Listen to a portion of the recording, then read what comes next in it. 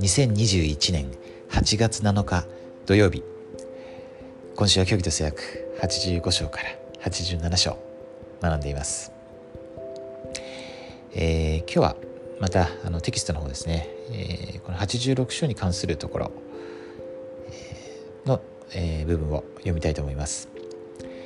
義人は終わりの日に集められる。教義と制約86章1から7節には小麦と毒麦の例え話の説明が含まれていますが、マタイ13章24から30節37から43節で述べられているものと少し焦点が異なっています。2つを比べてみてどんな違いに気がつくでしょうか。いくつかの違いがあるこの例え話を終わりの時、まさに今繰り返し述べる必要があるのはなぜか考えてみましょう。この例え話から、またその末日における解釈から何を学ぶことができるでしょうか。8から11節に記されているように、主は神権、回復、そして主の民の救いについて述べておられます。これらの説にある内容と小麦と毒麦の例え話にはどんなつながりがあるでしょうか。あなたはどのようにして主の民のために救い手となることができるでしょうか。福音のテーマ、廃墟、回復、神権の回復の項も参照してください。ということで、この、小麦と毒麦の例え話ですね。このマタイ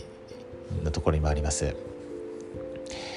そしてちょっと何か何ですかね、内容的にはもう同じなんですけど、この表現とか、あと細かいところが違うんですよね。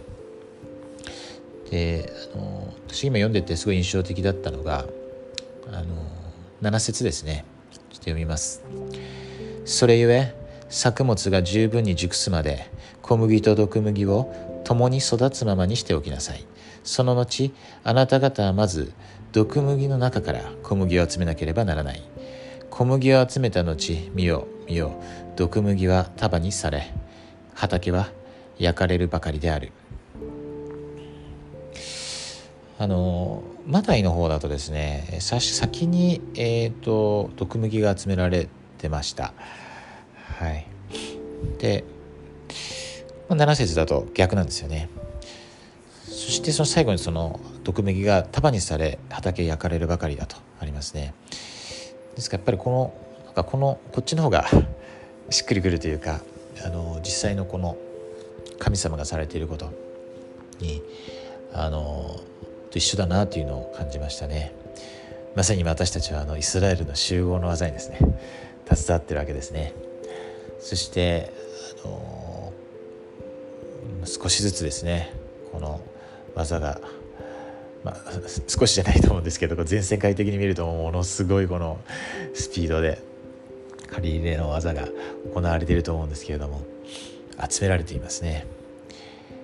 そしてその畑が焼かれる、つまり主が再降臨されて、このものすごいこの予言されていることが起こるわけですよね。ノアの時代に洪水が起こりましたけれども、地球はバプテスマを受けたわけですよね。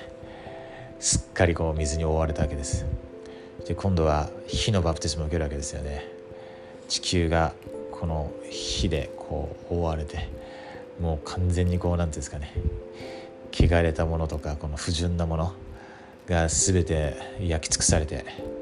そして残るのはその純粋なものだから、その月の境以上のこの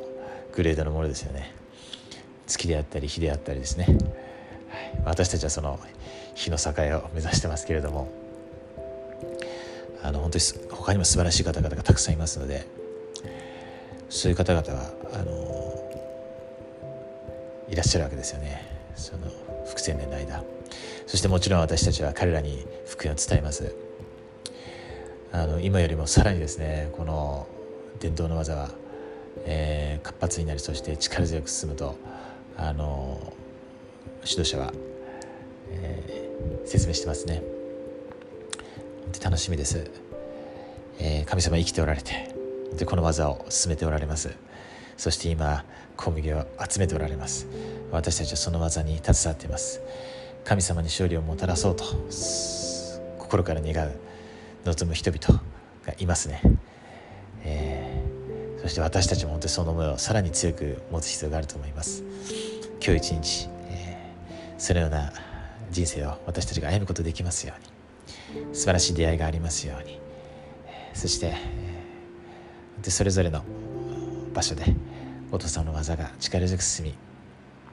主の最高によく備えることできますように、心からイエス・キリスト様の皆によって祈ります。アーメン。